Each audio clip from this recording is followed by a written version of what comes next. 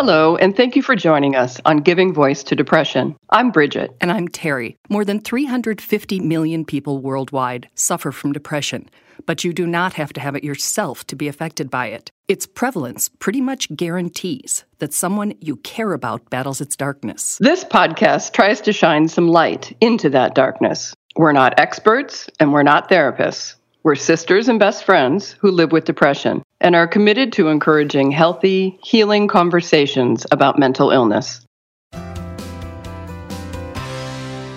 Hello, Bridget. Hi, Terry. In the past year, we've interviewed more than 50 people about their experiences with depression.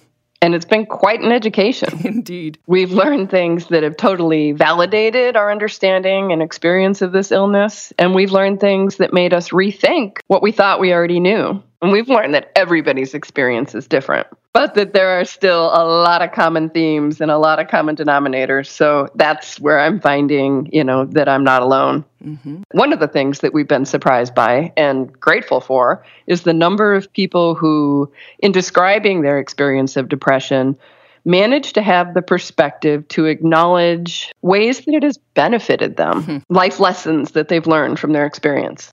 So when we read an article entitled 8 Ways I'm Grateful for My Depression, we figured that was a great opportunity to further explore that perspective. So we had no idea who'd written the article or where he lived, but we found Tom Wavre in the UK, and he joins us now to give his voice to depression. So the article is 8 ways that I'm grateful for my depression, but... it's a massive but. I would obviously rather my life had been where I didn't have to go through it, where a number of these lessons, where I prefer I didn't have to learn them. Some of the lessons probably would not needed to have been learned if I hadn't gone through depression, for example. And depression, if you've been through it, you know how soul-destroying and empty and vacuous it is. It's not something... It's not something you want to go through. It's not something you want someone else to go through. But there are various aspects of it where I have been able to find some level of positivity from it. I have been able to find a way to hopefully start to shape a better me or a better future for me because of it. And much of it will be because of accepting it and going on the journey with it. It's the proverbial making lemonade out of the lemons life throws at you. And obviously, it's a perspective you're far more likely to be open to if you are not in depression's grip right now. In fact, if you are, maybe you even want to stop listening. Take care of yourself and do what you got to do to get through it. Then you can come back and listen to this episode at a time when you're feeling healthier and stronger and can really take it in. So, number 1, you say you know yourself better than you ever have before.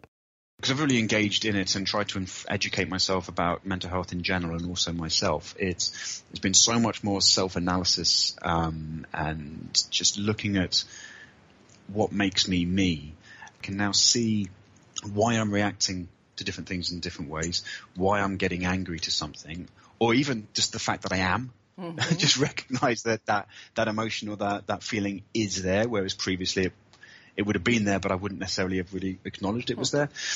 It's allowed me to be more proactive with what I do, I guess, and less fearful and avoid or lessen various negative reactions to things. Good. Number 2, stigma is not what you thought it was.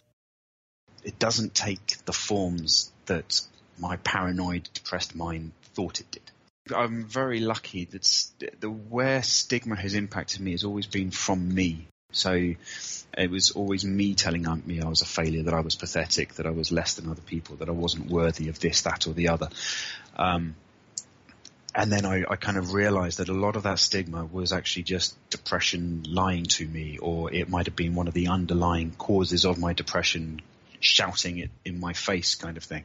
And when it does come from others?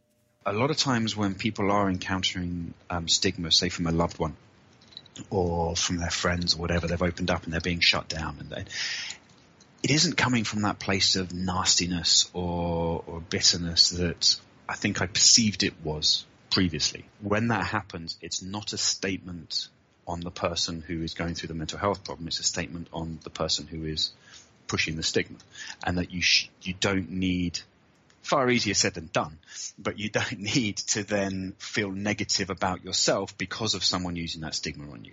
Far easier said than done. Far easier, I know. But hopefully just start to plant a seed in the mind that it's not about you. It's about their own insecurities or their own lack of awareness or their own issues, not you. Agreed. And number 3, depression has taught you the power of opening up. Almost every single time I've shared, it's been a positive experience for me. At times when I didn't expect it to be, it has been, and so on and so forth. I know people who have had very negative experiences when they've shared, so I always have to put that caveat in. But I think for people who are thinking, should I share? I mean, via my platform on 1 in 4, you can do so anonymously and things like that. There are groups you can go to, not necessarily mine, but others as well, where you can share anonymously or with like-minded people, so you can start to take those small steps. But if I had never, I know for a fact for myself, if I had never started accepting it for me and opening up and telling myself I had it and then telling other people I had it, then my journey of recovery would look enormously different and be probably, you can't predict the future, but I can't imagine it would be as positive as it's been. It was the catalyst for all positive change for me. It's been accepting it, admitting it, and opening up and telling other people about it. And of course, our sharing, anyone's story, encourages others to open up and find strength and community and hope too. So number 4, you've discovered a strength you never knew you had. Yeah, I think that I had always assumed I was relatively weak in various areas. I didn't have that much strength, and stigma kind of tells you that you got depression as a proof that you're weak or whatever it might be. And then you begin to realize that no, that's the amount of effort and strength it takes just to make it through a portion of the day. When I recognize that when I'm going through a depressive episode, I need infinitely more strength to make it through a day than anything I do when I'm not going through a depressive episode. And it makes me realize that inner strength is there just to keep my head above water. It's just such a fight. And that's something that a lot of people without depression just do not get. The way I like to visualize it for people on that one is if you picture 2 people climbing a mountain, and yes, one of them is going faster, but he's not carrying anything. And you've got this one guy who's just got this huge backpack on, and he's got all this stuff all over him, and he's just clawing his way up the mountain, and he's just fighting tooth and nail to go. Yeah, from the very surface, you might say, oh, that person went further up the mountain. Yeah, they must be a lot stronger, and look at them. But it's the other person who is doing everything, refusing to give up, who's down in the dirt, who is clawing their way through. Ha! Take that, stigma. And number 5, you realize you're not alone. There are so many more people going through it. I kind of thought that I alone was the one failing, and you begin to learn that there's so many other people going through it, and there's power in numbers. There's power in knowing there are other people going through the same, or people who have been through the same and that they've made it out the other end, or there are other people who are there that you can lend a hand to help them up and pull them through. And it was a strange sensation at first when I first realized there were others, because in my very negative mind at the time, I almost read it the opposite of that, of, these people are saying that they're going through something. To my eye, they look like they're coping and everything is fine. That makes me even more of a failure. But quite quickly, thankfully, I realized that was just a massive lie. And it was like, well, to their eye, I look like I'm surviving as well. And you can't compare one person to another, one person's experience and emotions, etc., to another. And the 6th thing he's grateful to depression for is empathy. Yeah, I think, I don't know, this is a bit chicken and egg, whether empathy was there before or anything, but I think it's definitely made me appreciate and realize my empathy more and what I can do with my empathy. So number 7 is helping others, and I think these two go so hand in hand. And Tom is helping a lot of people. He runs the online anti-stigma campaign 1 in 4 and Working Mind, a mental health in the workplace effort. It's rewarding. It's I'm never too comfortable with patting my own back and everything, but I think as I put in the article, my therapist, that week or that day had been encouraging me to do so. Well, So, I'll say it for you. You've done good work and you've helped people. So there you go. Well, yeah, I'm always awkward doing that myself, but yeah, it's true. It's and it's things I would not have been doing, or would not have done, and would not have achieved, and people I would not have helped if it hadn't have been for my own journey for depression, or journey with depression. So on that level, I have to be grateful for it. Which brings us right to the 8th reason Tom's grateful to his depression. He says he's become a person he never thought he would be. At this moment in time, I'm no longer in employment through choice, and I'm because I'm trying to do this all full time, so I have no income at the moment. You and I really have a lot in common. Yeah. Hopefully that'll change for both of us, but it's about fighting for a greater good and kind of having that trust that it's going to be okay and that we'll get to that point, isn't it? Yes. And I really feel it strongly because I think I did everything wrong when I was in my depression. You know, I isolated. I didn't tell anybody. I wasn't on meds. I didn't tell my doctor. I wasn't in therapy. So, I want to shorten that descent for people. And I hear that in you as well. Not necessarily always just as a responsibility, but it's also a desire. It's like, yeah, let's help them. They don't need to be going through this. So I don't want to sit back and watch them go through it when I know I could help even in a tiny way. But I think we've all gone through that period of all you can do is survive and you're fighting for survival. And then you get to that stage where you're fighting to progress and actually climb upwards out of it. And so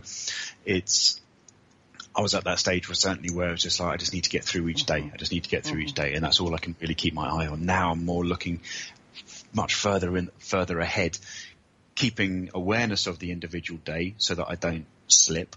Going back to point 1 of being far more aware of myself and what's going on and everything. But it's now you get past that, out of the survival stage, and then it's right now you can be a bit more proactive and fight for that better future and that happier future for you.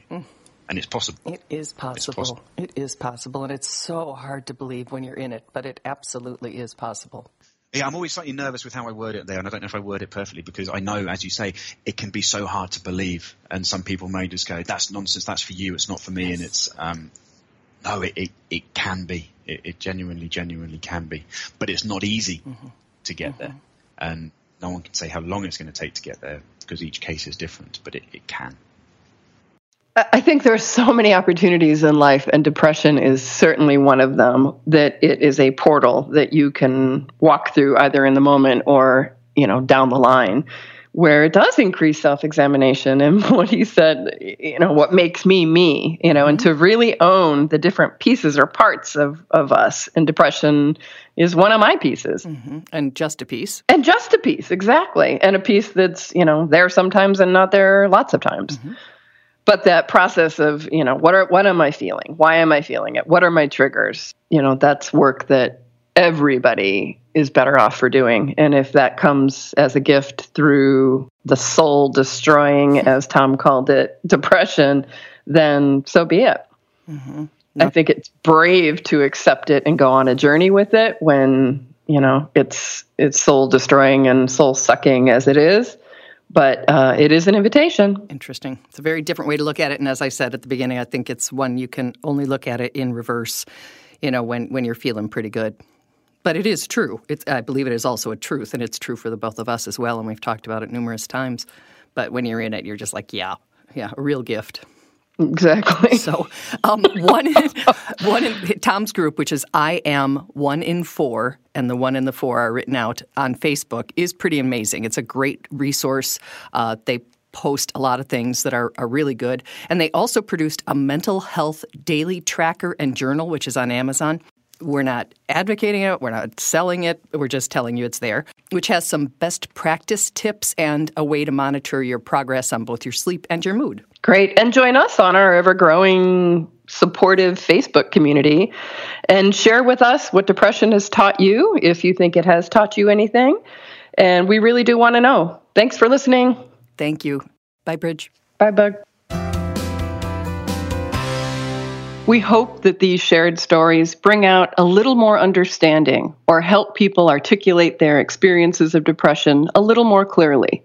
or more freely. Thanks to everyone who's digging deep and finding the words and finding the courage to give voice to depression. You can find all the other episodes, some resources, and a blog on our website, givingvoicetodepression.com. And you can find the podcast most of the other places that you find podcasts. Just Google it, as our mom says. And please remember, if you're hurting, speak up. If someone else is hurting, listen up.